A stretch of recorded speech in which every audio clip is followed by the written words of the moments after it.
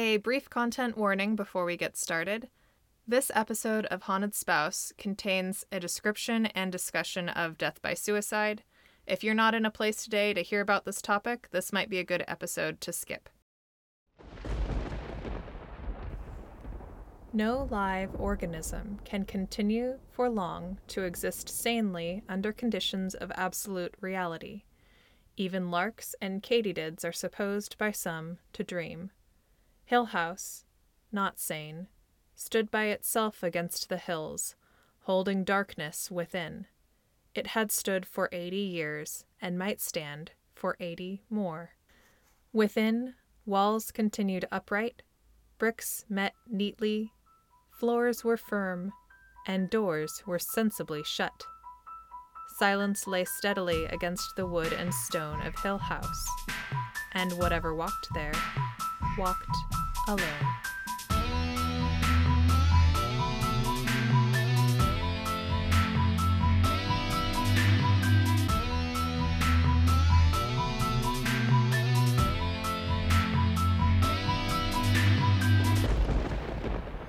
Welcome to Haunted Spouse, a haunted house podcast.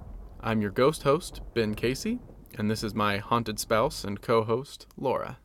Hello. Tonight on Haunted Spouse, we'll be talking about The Haunting of Hill House by Shirley Jackson. Here's a spoiler alert. If you haven't read this book and don't want it spoiled, stop the podcast here, read the book, and then come back. Ghost host here from beyond the end of the podcast. We also have spoilers for The Shining. So a little background on Haunting of Hill House.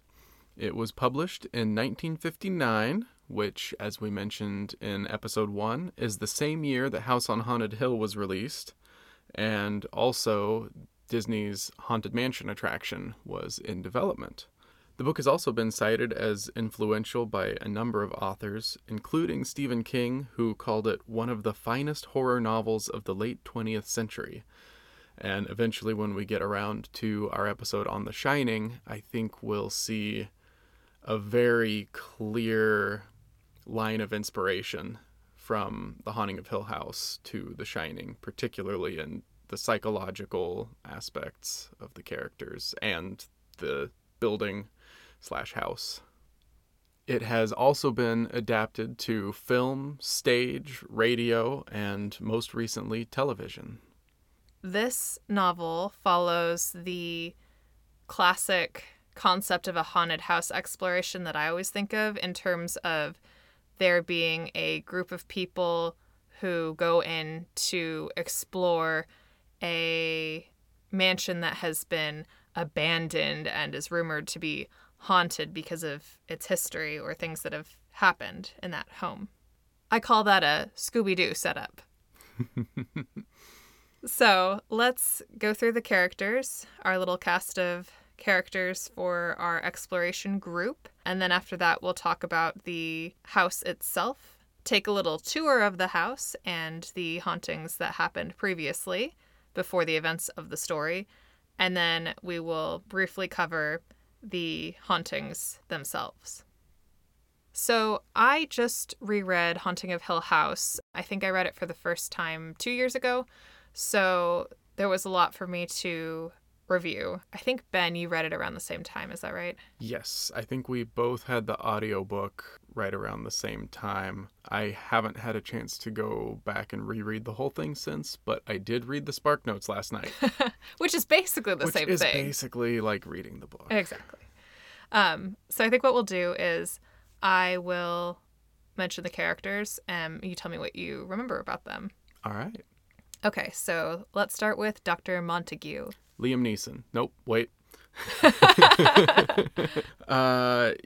So he was an anthropologist who had an interest in studying hauntings and paranormal events. And so he wanted to try and maintain a scientific manner of investigation. Yes, he felt that that added legitimacy to his studies.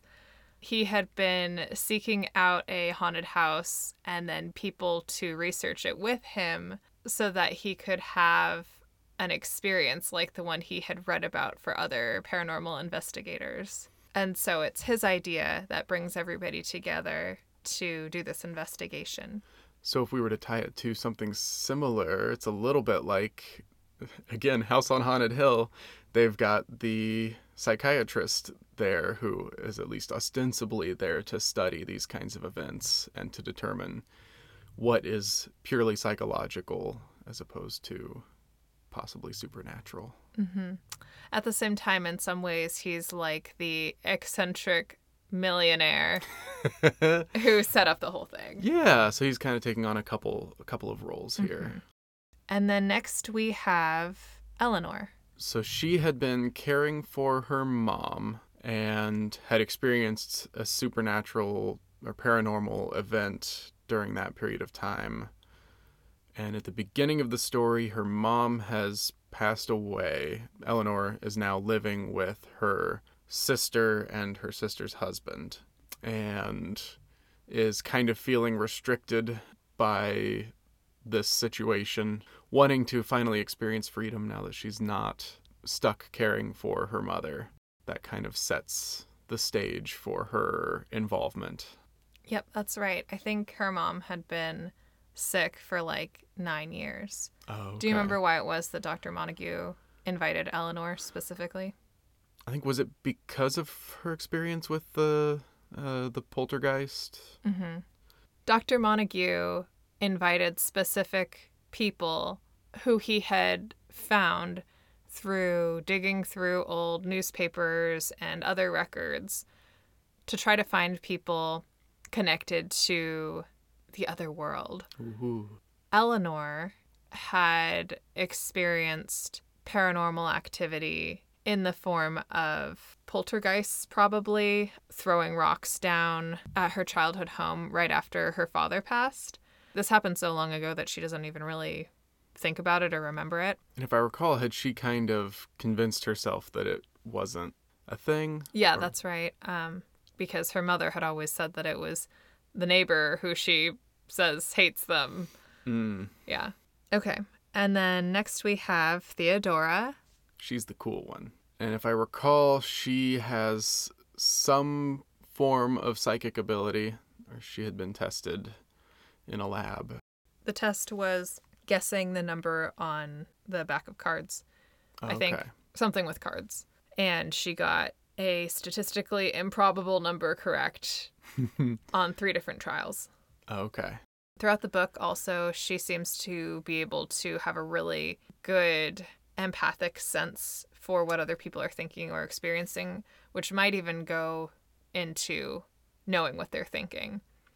Okay. But this often comes off as just having really good people skills. Mm. And then Luke. Wow. I promise that's the last time I will reference that terrible, terrible movie. In this episode. Until we have to watch it. So Luke is the heir to the house. And if I recall, was it one of the stipulations of the family allowing Montague to do this was that a member of the family be present? And that's right. They also, as a family, kind of don't like Luke all that much, so they pick him. Yep. I don't That's know if pretty they want to much scare it. him straight. Yeah, because he's kind of a cad. Yeah. And then 2 other characters that I'm going to mention are Mrs. Montague and Arthur. They arrive at the house about 3/4 of the way into the book. It's after the others have been there for close to a week. Mrs. Montague is married to Dr. Montague. She is also a paranormal investigator of sorts. She thinks that what she does is superior to what he does.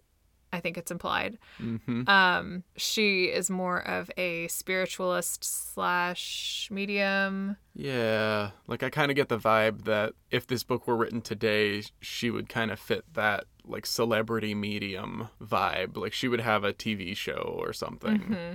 Yep. Or she would think she deserves one. Yes. She thinks very highly of her skills. She uses the planchette. And then also she brings along with her Arthur. He is the headmaster of a boys' school. He really likes sports. He doesn't have a lot going on intellectually, but he really likes sports. I don't have a lot to say about him. I was going to say, yeah, it's unclear if the implication is that he is her fling or her GBF or just a lackey. Yeah, unclear. Okay, now let's talk about Hill House itself. In this story, Hill House does get a proper haunted house introduction, maybe a fifth to a quarter of the way through the story. Eleanor arrives at the house, and we get to experience her first impression of it. So we're going to go with an excerpt from the book because nobody does it better than Shirley Jackson. And this is from Eleanor's perspective. It was an act of moral strength to lift her foot and set it on the bottom step, and she thought that her deep unwillingness to touch Hill House for the first time came directly from the vivid feeling that it was waiting for her, evil but patient. Journey's end and lover's meeting, she thought, remembering her song at last, and laughed, standing on the steps of Hill House, journey's end and lover's meeting. And she put her feet down firmly and went up to the veranda and the door. Hill House came around her in a rush. She was enshadowed, and the sound of her feet on the wood of the veranda was an outrage in the utter silence, as though it had been a very long time since feet stamped across the boards of Hill House. She brought her hand up to the heavy iron knocker that had a child's face, determined to make more noise and yet more, so that Hill House might be very sure she was there. And then the door opened without warning, and she was looking at a woman who, if like ever merited like, could only be the wife of the man at the gate.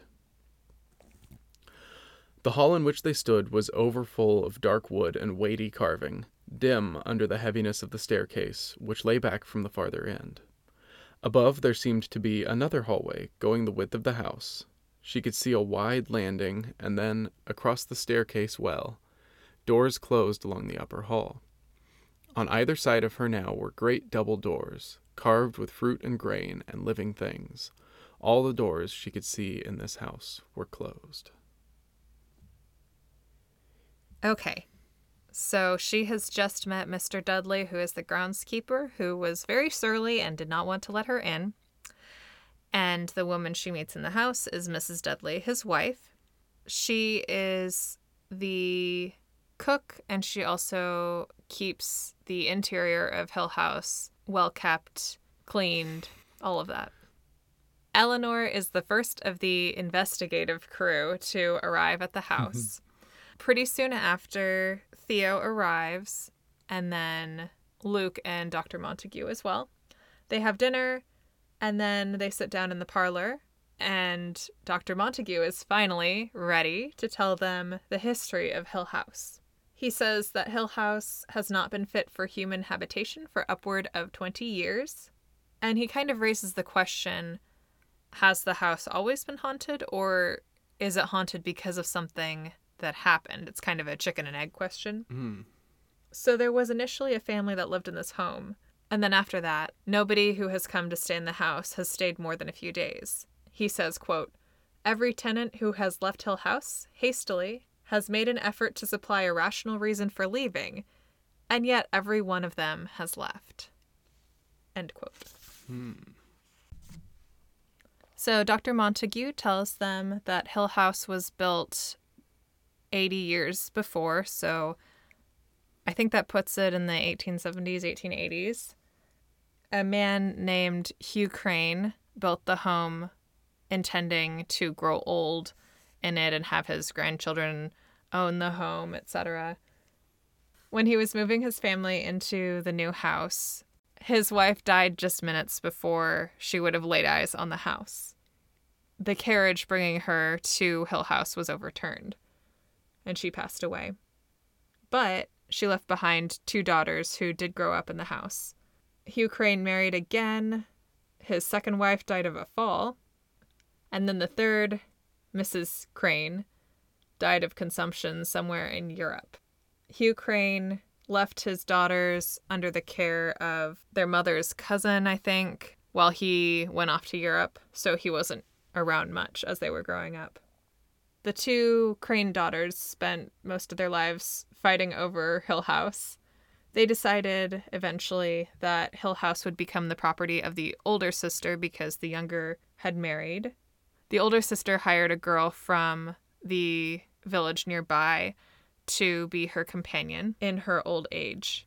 The two sisters were still in constant disagreement over the house because the younger sister argued that she should be able to take some of the nicer pieces from the house, that they belonged to her. But the older sister disagreed.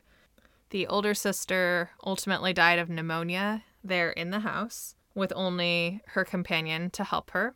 There were stories of a doctor being called too late, of the sister lying neglected upstairs while the companion was in the garden with somebody, but those are just rumors, so they don't know for sure.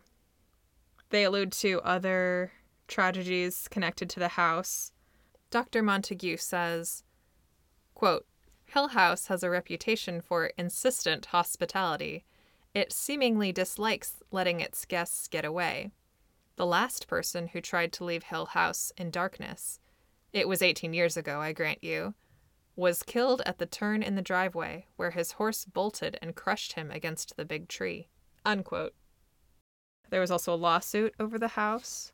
During the lawsuit, it came out that the older sister accused the younger sister of sneaking into the house and stealing things because she always felt like she heard somebody in the home at night. But the younger sister always argued that she would never come into the house at night. After the older sister's death, a lawsuit followed over who owned the house because she had actually left it to the companion. The younger sister felt like this was a little suspicious and also really still wanted the house. Ultimately, the companion won the lawsuit. The younger sister continued to harass the companion. The companion even accused the younger sister of sneaking in at night to steal the silver. And so over time, she grew very paranoid and was constantly in terror of the house being burgled. So ultimately, she killed herself. If I'm remembering right, I think she threw herself off the tower. Does that sound right? It was something to do with the turret, yeah. And the house itself also has a very disconcerting architecture. The corners of rooms are slightly out of square. The stairs have a slant to them. Doors and windows are hung off center and swing themselves shut. And even the hallways are designed as a maze of concentric circles.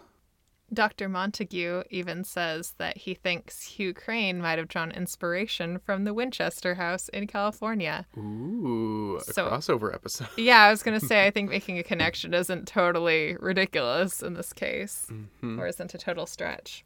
A couple main places that I want to mention that we'll want to know about. The group spends their evenings in the parlor after dinner.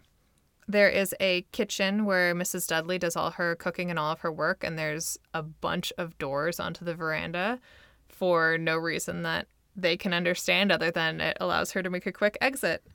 There is also a library that Eleanor refuses to go into. The smelly library.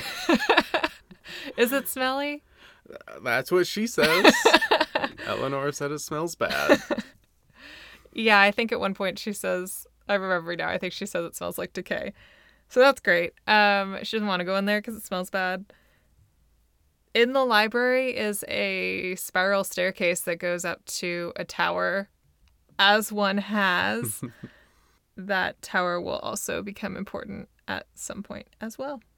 And with that, I think we're going to take a quick break and then we'll jump into the hauntings. Ooh.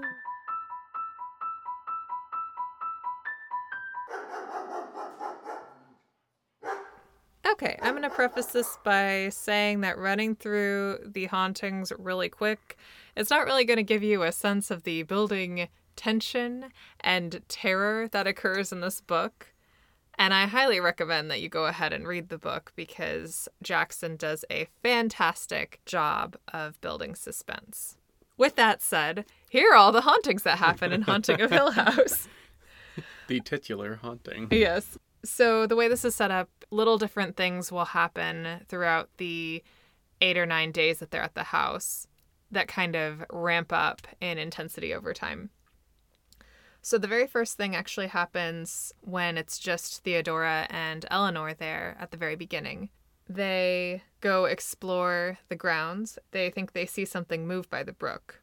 This causes them to run right back to the house because they get a bad feeling about it. That night, Dr. Montague leaves the group to get a chess set and says he thinks he saw something, but he knows it's only his imagination. But that they probably ought to stay together, or at least in pairs, throughout their stay. Then we have the doors that seem to close on their own. Dr. Montague and Luke propped the doors leading into the dining room so that the women could find their way. But as soon as they came down the stairs, all of the doors shut on their own. Then you have the smelly library. Eleanor almost falls off of the veranda. She gets dizzy. By the way, I did not know what a veranda was until I read this book. Did I Google it? I sure did. So I learned something today. What exactly is a veranda? I think it's a porch, essentially. Oh, okay. There is a cold spot and a draft in front of the nursery. It's either the second or third night that Eleanor and Theodora awake to hearing loud banging on the doors of their rooms. Simultaneously, Dr. Montague and Luke had been lured outside of the house because they thought they heard a dog in the upstairs hallway, ran after it out of the house. That left Theodora and Nell alone. They thought they heard this banging coming down the hall, banging on each door, and then felt like they were hearing it coming from way up high, higher than anyone could reach. So that's creepy. Mm-hmm.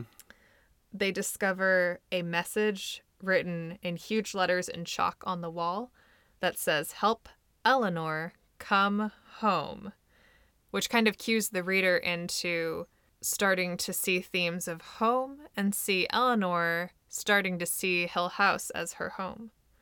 The thermometer doesn't want to respond as they try to measure the temperature of the cold spot. They also can't hold the tape measure to try to measure its dimensions because it's so cold. They keep dropping the tape measure. That's interesting because the thermometer bit has you thinking that, like, oh, it doesn't actually affect physical things. But then they do the tape measure and it does. Uh-huh. So it's, yeah, that's cool. I agree. Theodora goes into her room to find blood all over her room and her clothes, such that she has to share a room with Eleanor after that and also borrow Eleanor's clothes. At the very end of the book, they go back to investigate that room and discover that the blood's gone. Ooh. And she can wear her clothes again just fine. I have that there is an apparition of a tea party and a little family. I don't remember this. I believe at some point when Eleanor and Theodora are walking outside together, a pretty decent way into the book, I believe, and like they see the path change. They see that scene in front of them, and I think Theodora looks behind them and says run or something like that. That's right. And she never says what she saw, and Eleanor doesn't actually look back, but yeah, something seemed to be behind them. Mm-hmm. The book is written in third person, but we're also privy to Eleanor's internal thoughts as well. Is that third person limited? I think. Yeah. Yeah. What's the one where omniscient? And then what's the one where you don't get anyone's thoughts, or just is third person? That's just third person. I think maybe there's a term for it. Yeah. I say that with like I'm so sure about that. I don't know. Well, of the two of us, you're the maybe most it's third to... person. Oh no, that'd be omniscient. Restricted, maybe, but because limited just already means that. Anyway. Okay, it's at this point that Mrs. Montague and Arthur arrive. They do a couple of seances. The first seance is actually quite successful. They get a message from Nell asking them to help her come home. Because Eleanor goes by Nell sometimes. I don't remember to what extent that was brought up like earlier in the book or not. Yeah, I'm not sure if Mrs. Montague, they've all been calling her Nell. Oh, okay. So they have been calling her Nell up until that point. The second seance is not successful, and Mrs. Montague blames the rest of them for being non-believers and says that Theodora and Eleanor have not even the slightest connection to the spirits. So she kind of gives me a Professor Trelawney from Harry Potter vibe, because she's right a couple of times, but mostly she's just full of BS.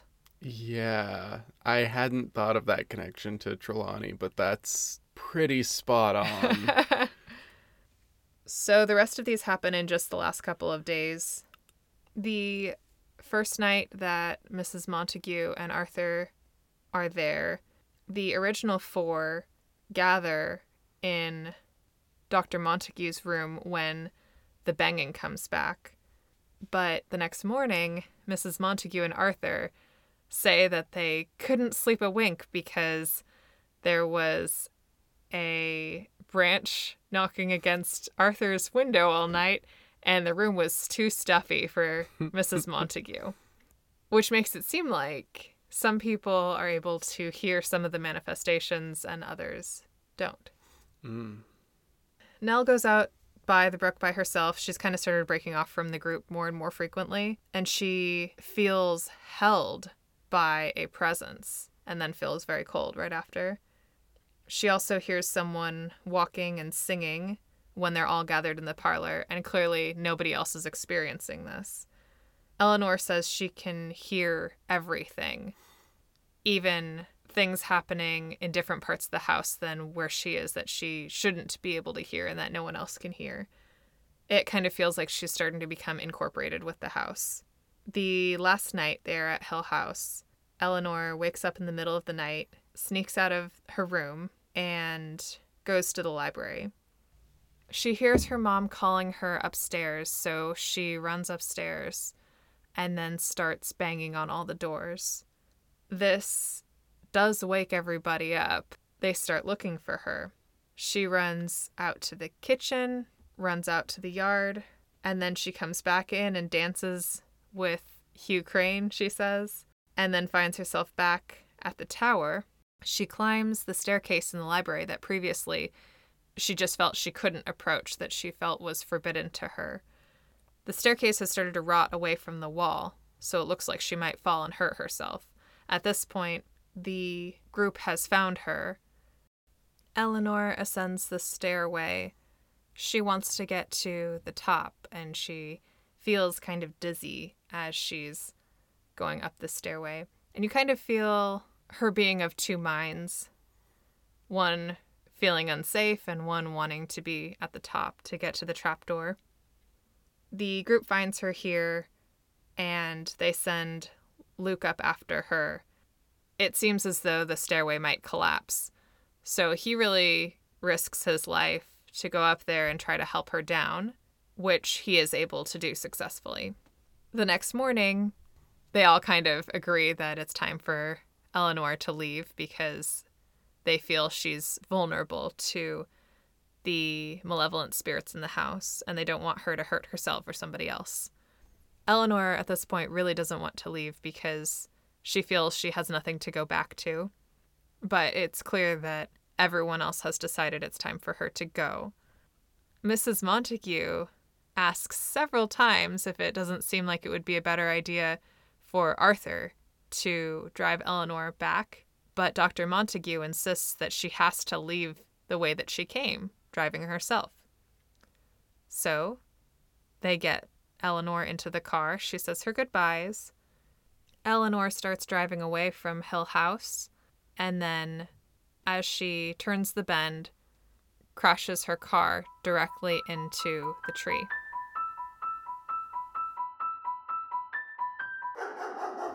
Okay, so I guess I want to start the discussion off by asking you just overall, what do you think of this book? Or how do you feel that it fits into what we think of as a haunted house? What does The Haunting of Hill House accomplish for you? Mm. Okay, so I'll start with the beginning of that, just kind of the general what I think about this book. I really like it, in part because I really enjoy this type of haunted house story for a lot of the same reasons why I enjoy like The Shining, which seems to have been directly inspired by a lot of the things that I like about this. The psychological aspects, how much of this is the characters thinking or believing these things, how much is actually happening.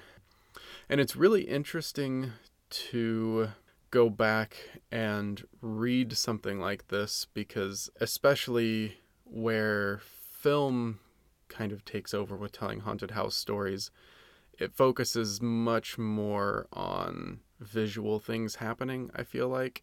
And I think we see this in the 1999 remake of The Haunting of Hill House, or of The Haunting, because they focus a lot on these special effects and things that are being seen, whereas what's really interesting about this is how much of it is based on things that you're not seeing, or things that are implied, or things that a character sees but doesn't tell anyone else.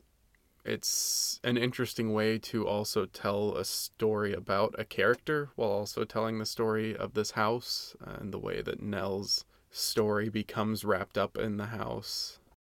Yeah, I agree.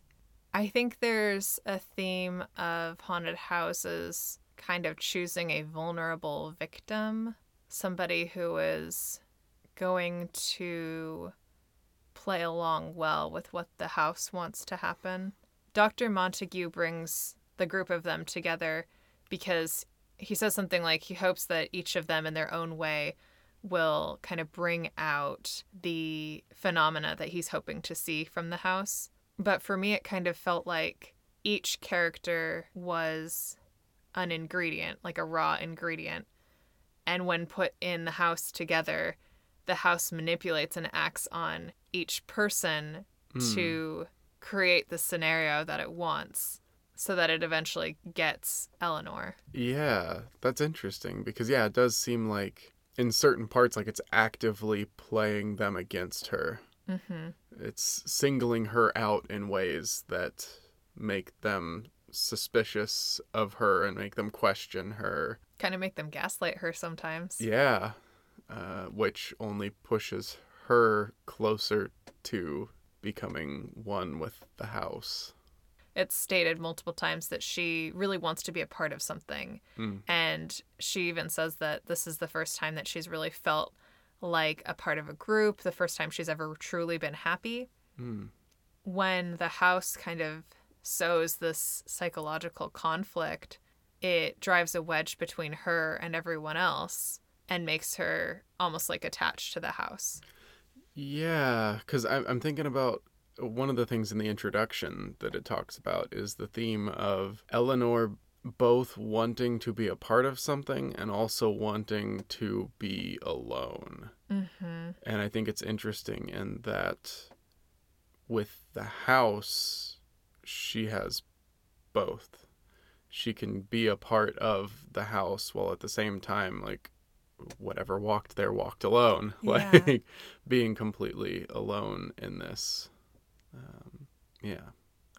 Yeah, and I think that also speaks to the unique type of loneliness that you can feel when you, even though you live with other people, if you don't feel connected or accepted by them, or you don't have the solitude that human beings require, you can feel so painfully alone despite being around people all the time. Yeah, because she definitely has that, like, with her sister and her sister's husband, that sense of she's living with them, in fact, in a rather intimate living arrangement, that she's, like, sleeping in their nursery, and yet With their 5-year-old. with their 5-year-old, and yet is so isolated from them. And then when she finally has this opportunity to be a part of something and connect, then the house starts driving a wedge and isolates her again. Yeah, that kind of reminds me of another question that I had. What do you think their socioeconomic statuses. She never talks about working, and I know it probably wasn't that common for women to work, but working class women worked, I'm assuming. Yeah. And we know that the patriarch of their house, before the sister got married, died when she was younger, when she was a kid. And then she doesn't work the whole time she's certainly working when she's caring for her mother. In fact, she's working 24/7, Yeah. but she's not getting paid. Yeah, it's not really stated whether it's a situation of like if they're able to live off of insurance or some form of pension from the father, Or if he left, yeah. Yeah, if he left them something, or if maybe the mother receives some kind of support. Yeah, it's not really clear. It's clear that she's not used to ever being waited on, but she also doesn't seem to be quite working class either. Like, she seems somewhat disconnected from reality in a way that someone of a lower socioeconomic status wouldn't have the luxury of being. Mm-hmm. And she also talks about after she leaves Hill House, she's going to go get an apartment and live with Theodora. Yeah. So, yeah. I don't know if that just never entered into her calculations or if she's just supported by her sister's family or how that works exactly. Yeah, feels like the kind of person who's never had to think about logistics. Yeah. Yeah, that's about right. Which speaks to a certain level of privilege for sure. Yeah, and also to a certain level of not coddling, but I guess like infantilizing that she's had at the hands of her mother and now her sister. And also probably just being a woman, there wouldn't maybe have been expectation for her to think about those things. Maybe it is her brother-in-law's responsibility. Yeah. Even though she's 32, I think. Is this her younger or older sister? I don't remember. Because I'm realizing now that they're kind of a little bit like the Crane sisters. Yeah. And that one gets married and does kind of her own thing, and the other doesn't, but feels like she has rights to certain things. And I think also the sense of conflict is something that comes up, and then it's also repeated in her relationship with Theodora. They get really close really fast, and then they start having all these tiffs and stuff. Which does lead to that really great line where, like, Theodora says something to her about, like, her always going where she isn't wanted, and Eleanor responds that she's never been wanted anywhere. Yeah. It's sad. Yeah. Are you annoyed by Eleanor? Yes, in some ways. Okay, tell me about that. What do you mean in some ways? Well, because I think in some ways, like, she's a very kind of tragic, pitiable character, because I don't think she is necessarily responsible for how she is.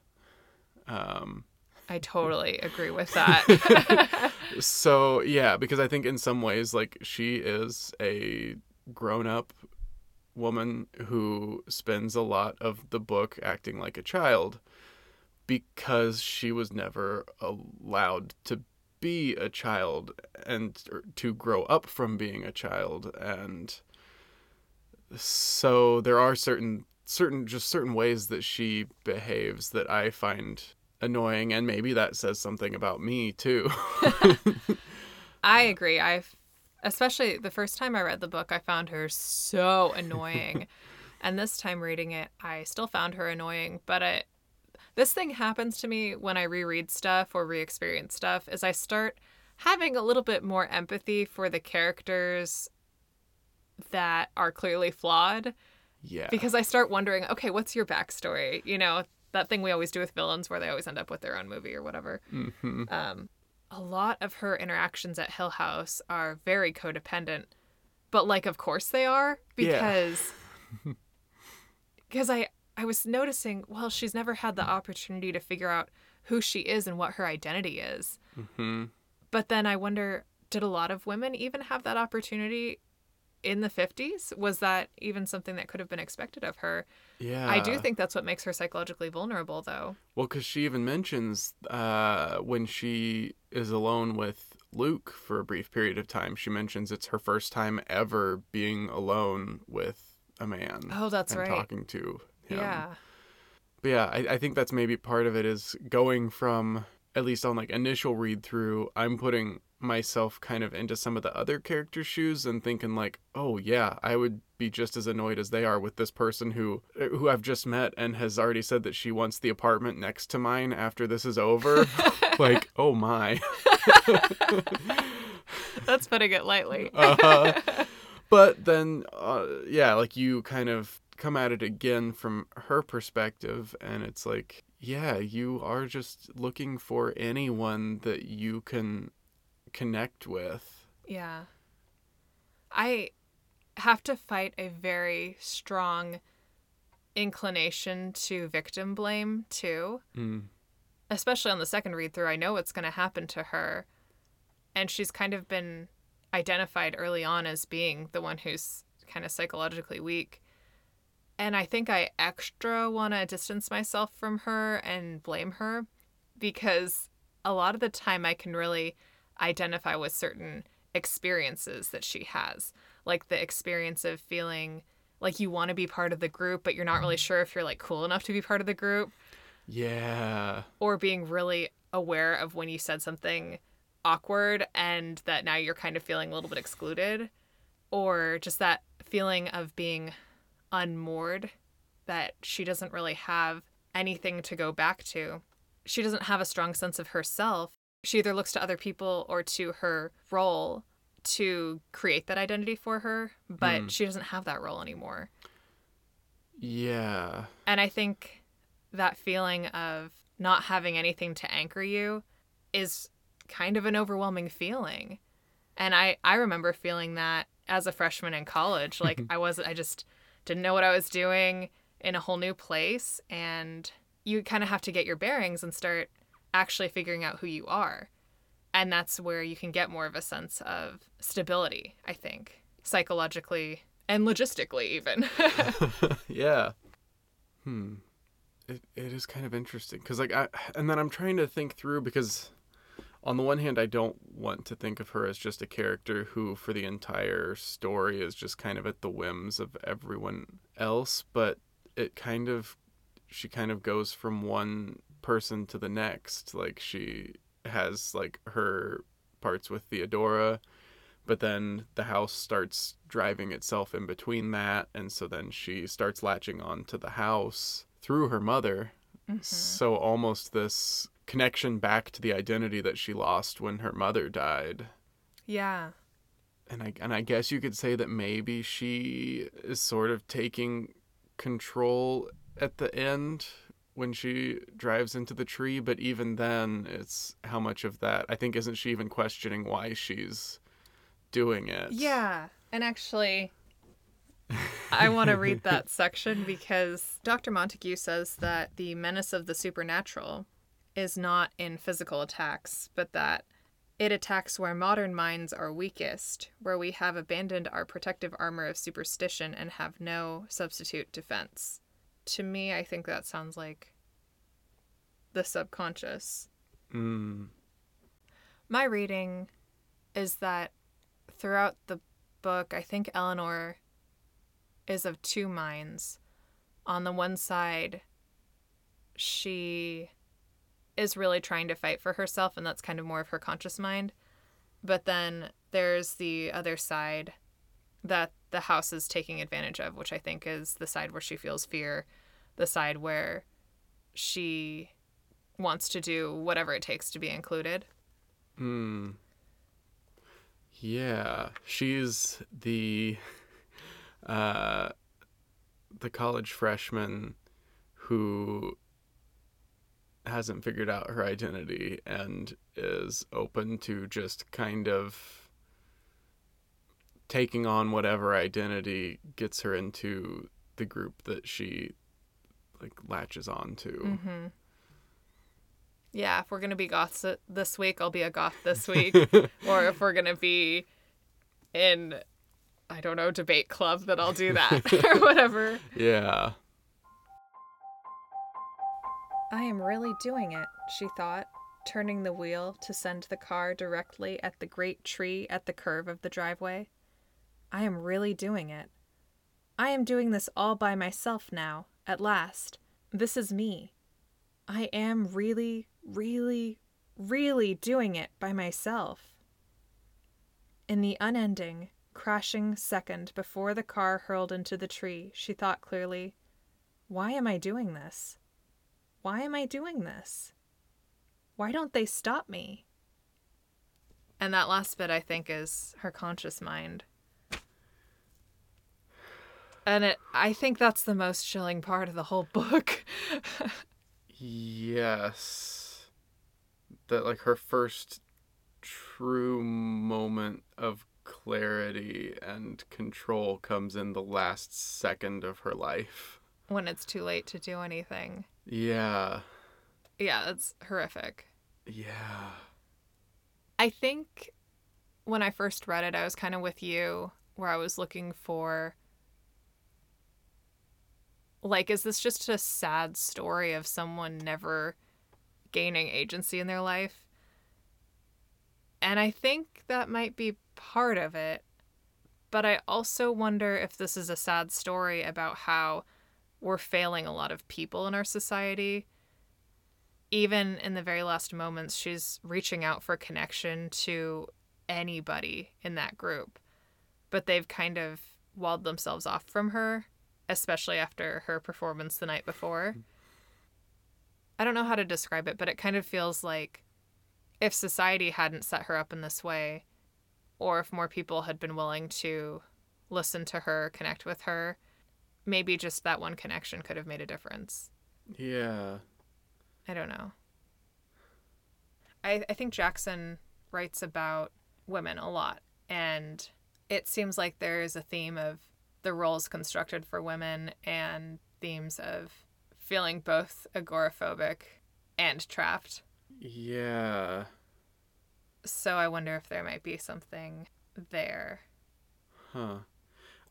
It definitely makes me think twice about, like, the discomfort or, like, the annoyance that I have when I'm, like, sympathizing with the other characters when put in the context of how much those connections mean to Eleanor. By the same token, if she'd had an opportunity to grow up and to build an identity and have a life back home pre-Hill House that she enjoyed or had her own projects or family or whatever, Yeah. that she wouldn't be reliant on those connections either, you know? Yeah, and maybe that's, like, the real tragedy is just how simple of a thing it could have been for anyone in her life to help her to have even just the slightest degree of autonomy and control. And not even just individuals, but also, like, the society as a whole. Yeah. I want to emphasize that I don't think it's any one person's singular responsibility, including Eleanor's, but rather I think it speaks to an overwhelming loneliness and the importance of having an environment in which she can develop emotionally. So, yeah, I'm glad you read that. I think it brings back around to what I was saying about looking for any part of the story where she's not just at the will of those around her or just at the will of the house, but actually having her own will. That piece kind of makes me feel like that is the point, is that she doesn't until this very ending piece, this very last second of her life where she finally has clarity. Yeah, it's really tragic. Mm-hmm. It's hard to make statements about trying to guess author's intent, but I do like to find what might be a theme or a message. And as I'm reading it again, I'm wondering if that might be part of it.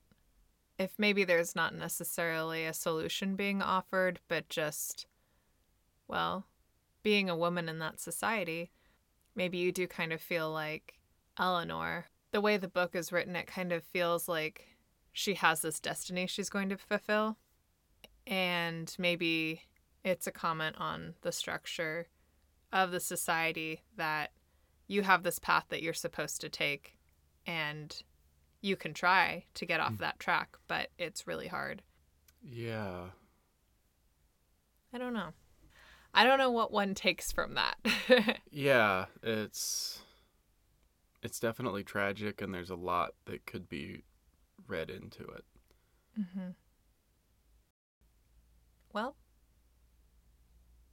let's take a quick break, and when we come back, we're going to talk about some of the supernatural themes and try to tease apart the difference between a haunting and possessions and other paranormal activity.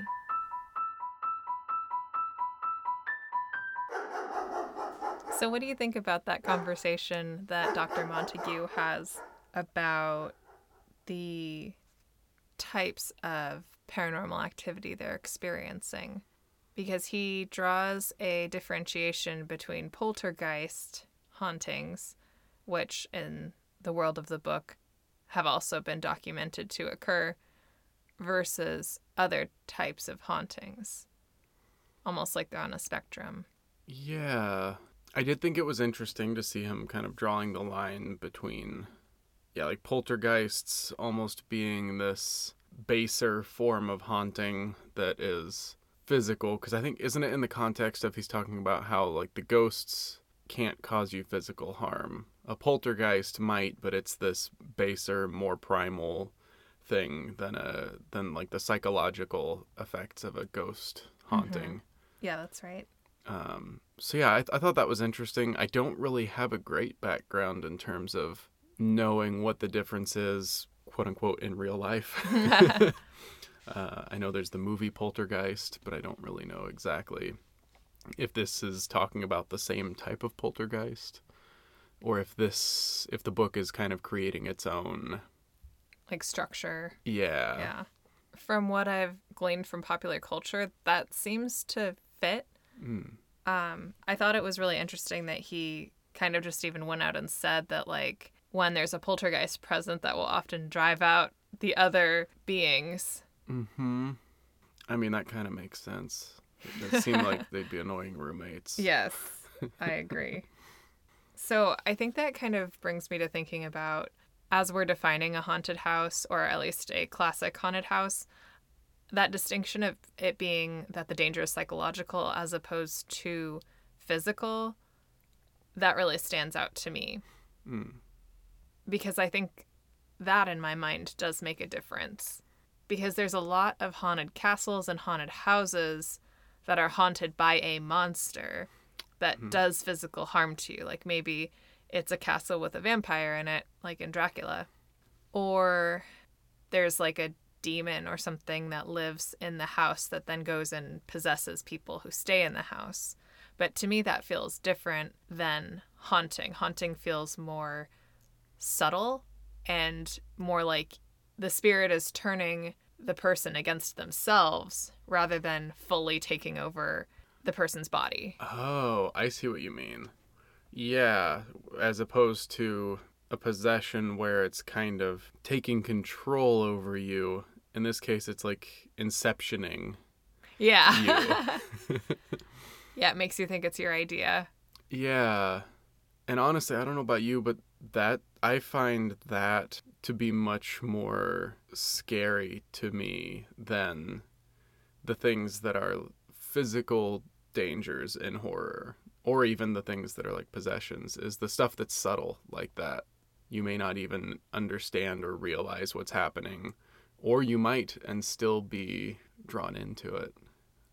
Yeah, I feel like it scratches a certain horror itch in a way that a lot of the other ones don't. And it's hard for me to really compare because there's some pretty scary stuff to me in the physical realm as well. Yeah. But Absolutely. there's a certain type of hauntingness that you feel, that a certain type of creepiness of the insidious nature of something changing your thoughts, but not literally changing them, influencing you to change your own thoughts. Yeah. Or influencing you to think it's your idea. Yeah. Maybe that also is a little bit of like what I like about The Shining, the book, and like less about The Shining, the movie. And not to get too much into that because that'll be its own episode later, but I think this ties back into this idea of kind of physical versus psychological. In the book, some of the horror is the way that he is against his will being turned and convinced and being messed with in these ways that lead him to be doing these bad things, and that's the horror. Whereas in the movie some of that happens, but the scary part is him chasing people and like the physical danger that he poses. I feel like the idea of being chased by a crazed man with a fire axe is scary. What I find even scarier is the idea of being twisted into the kind of person who will chase another person with a fire axe. Not just another person, but your haunted spouse. Exactly. And I mean, maybe some of that comes down to my privileges to some extent, and that I am relatively privileged to generally not face physical danger often. And so for me, the horror is the idea of being the kind of person who would do that rather than being afraid of that kind of person, maybe. But we can dive into that when we talk about The Shining. Really interesting because The Shining breaks from the tradition of having a, quote, young girl be the protagonist that gets haunted. In The Shining, the person who is haunted and is the protagonist is the husband/father. And I think you bring up a really interesting point because in that one, actually, he does a lot of harm to other people. He does harm to himself as well, but a lot of it is directed outward. And so it's still violence toward women. And also in that one, I found myself identifying with Wendy versus in this one, I find myself identifying with Eleanor and Theodora. Less so Mrs. Montague. But yeah, the fact that when it is a male, we're looking at violence, which, not to stereotype that that's necessarily how it's always going to be. No. But I think that says something about society. Absolutely. Well, and there's something to be said about the fact that that is, to some extent, a self-insert for Stephen King. Yeah. I don't know to what extent that mirrors his real-life actions, but I think there is something to be said for the fact that that is probably based on his experience as a white man and the differences in fears, I guess. Because in his situation, he doesn't have to be afraid of the man with the axe. He is the man with the axe. Which, like you said, is, from a psychological standpoint, also very scary. Yeah. But it's interesting how that kind of plays out the power dynamics between men and women and the roles men and women often end up playing. Yeah. Both in horror and in real life. So yeah, to sum that up and tying back into what Dr. Montague was saying is how in this case with Nell, the haunting is this psychological manipulation of her, not necessarily a possession like we might see in those types of horror movies, but this more subtle psychological manipulation. So a lot of people now come to The Haunting of Hill House having heard a lot of hype about it being such a scary haunting story, and then with a modern lens feel kind of like it wasn't that scary. What was your impression of it the first time? I think we read it in the middle of watching the Netflix series, which is really scary in a little bit of a different way. Yes.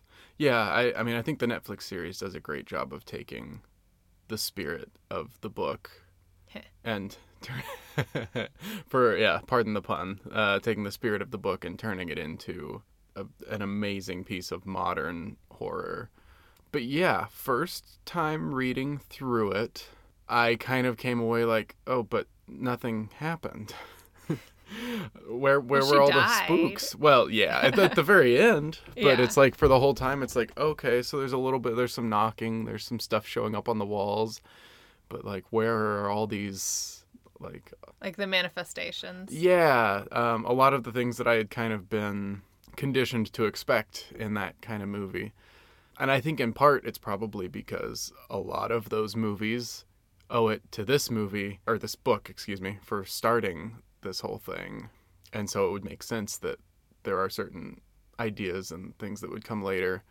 But also this book has a little bit of, I believe it's called fridge horror, where it's the kind of thing that maybe as you're going through it isn't all that scary, but then it's after the fact when you're thinking about it later. And I think we've even experienced that as we talk about it while we record, these things that don't really strike you until later. And I think that's really interesting that in a lot of ways it's not in your face with the horror. It's much more subtle. Yeah, I think it's a lot more subtle, and some of what's scary about it requires a little bit of thinking. I don't know if that's the right way to put it. Well, and I think to a certain extent, too, some of the horror comes from once you come at it from Eleanor's perspective. Because we also both talked about how first time around we were very unsympathetic and pictured ourselves aligning with the other characters. But when you come into it from her perspective, it's terrifying. I think for me it was also a lot scarier reading it the second time because I knew what we were leading to as well. So each thing that happened that was just another straw on the camel's back, so to speak, became scarier. Yeah. The haunting doesn't necessarily begin and end with the house. The haunting begins with just Eleanor's life. Her whole life, she's haunted, essentially. Whether it's being haunted by her sick mother, haunted by her dead mother, and haunted. Her guilt. She finally admits that she feels guilty for her mom passing because I don't even think she remembers this happening necessarily. She's just afraid that maybe she did hear her mom calling out for medicine the night she died. So she's just haunted by the possibility that maybe it was her fault. Yeah. And then that just cleaves right into being haunted by the house. It's not just what happens in the house that's the scary part. You have to take the whole thing in context to really feel the horror, I guess. Or the terror. The terror, yeah. Yeah, I agree. So, what is your spookiness rating for The Haunting of Hill House on a scale of 1 to 5 spooks? I'm gonna give it... That's tough. Especially because I know I can't give it half stars, right? I can't give it a half spook. What is half a spook? It's like when something's like, buh, and you're like, eh. I'm torn between 3 and 4, and I think I'm gonna lean towards 4. Partly because even though I may not find it quite as scary as some of the stories that have come later and that mark this as their ancestor, I guess, the longer I think about it, the scarier it gets. And so I think I need to give it credit for that. Yeah, and to be fair, you didn't just read it, so I could see how that could be harder to rate. Yeah. The Spark Notes weren't spooky at all. Otherwise, they'd be called Spook Notes. Exactly. Ooh. I will give it a 4, which I feel like is kind of a cop-out because I always like giving things 4s for some reason. But, I mean, that's kind of where it lies for me because it was definitely scarier this time around because of all the things we just mentioned. Yeah, I don't really feel like I need to explain much more because I've already said it. Yeah, we kind of spent the whole podcast explaining that part. Yes. So, in summary, I'm going to give it a 4 for spookiness because the first go around I didn't find it that spooky. But as I think about it and explore it a little bit more, it becomes spookier. And overall, I just think it's really well done. In terms of the spook factor, at least. On a scale of 1 to 5 haunts, how haunted is it? I want to give it a 5. I feel like it defines what my concept of haunting is. Or, I don't know if defines it. Well, no, it does define it because Dr. Montague defines it, but it exemplifies a quintessential haunting for me. Ah, okay. I think you've convinced me to give it a 5 too. I was leaning toward 4, but I think you make a really good point that if I were asked to define a haunt or a haunted house, I can't think of anything that more accurately sums up a haunting, because this has the historical haunting of just the history of the house. It has the present day haunting of the individuals who are currently in the house. It has the psychological components. It has the supernatural components. It's a big creepy house. Yeah, it's very quintessential, I guess. On a scale of 1 to 5, how spousy is The Haunting of Hill House? I'm gonna give it a 1 because there is one spouse who features prominently. Technically, there's the Dudleys, but they're kind of side characters. Eleanor and Luke are single. Theodora has some partner who doesn't really get described. And so we have Mrs. Montague, and that's about it. Also, I wouldn't describe her relationship to Dr. Montague as particularly spousy. I'm going to give it a 2 because I'm like that. I'm going to give it a 2 on spousiness because of a couple of factors. One is that I think there are themes of spousiness. I still need to untangle them because I'm not really sure what to make of Dr. and Mrs. Montague's relationship, but it's weird enough, at least in my opinion. I don't know what would have been the norm at the time, but the whole situation is weird enough that I notice it, which makes me feel like, yeah, they're not, I wouldn't call them a good spousal pairing, but there's definitely something I think that the author wants you to notice about that. Interesting. Additionally, there's this theme of the phrase journeys end in lovers meeting, which is presumably a metaphor for Eleanor coming together with the house. And that is sprinkled so liberally throughout the book. I don't even know if sprinkled is the right word. Showered. Yeah, it's showered throughout the book. Intentionally, I'm sure. I feel like that theme is an integral part, so I'm going to loop that in as well. Okay, I feel that. Well, that's our show. If you're new to Haunted Spouse, don't forget to subscribe and leave us a 5-haunt review. You can find us on Apple Podcasts and also on Podchaser. If you're not familiar, Podchaser is a platform aiming to provide an additional way to follow and review your podcasts outside of Apple Podcasts. So if you either don't have Apple Podcasts or if you've already reviewed us there and would like to rate and review us a second time, we'll love you twice as much. Then hit us up on Podchaser.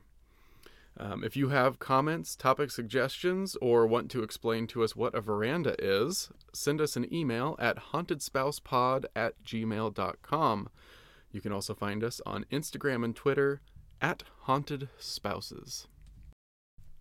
Next time on Haunted Spouse, we will be talking about Winchester House and the movie it inspired, Winchester. Thanks for listening. And remember, Hill House itself, not sane, stood against its hills, holding darkness within. It had stood so for 80 years, and might stand for 80 more.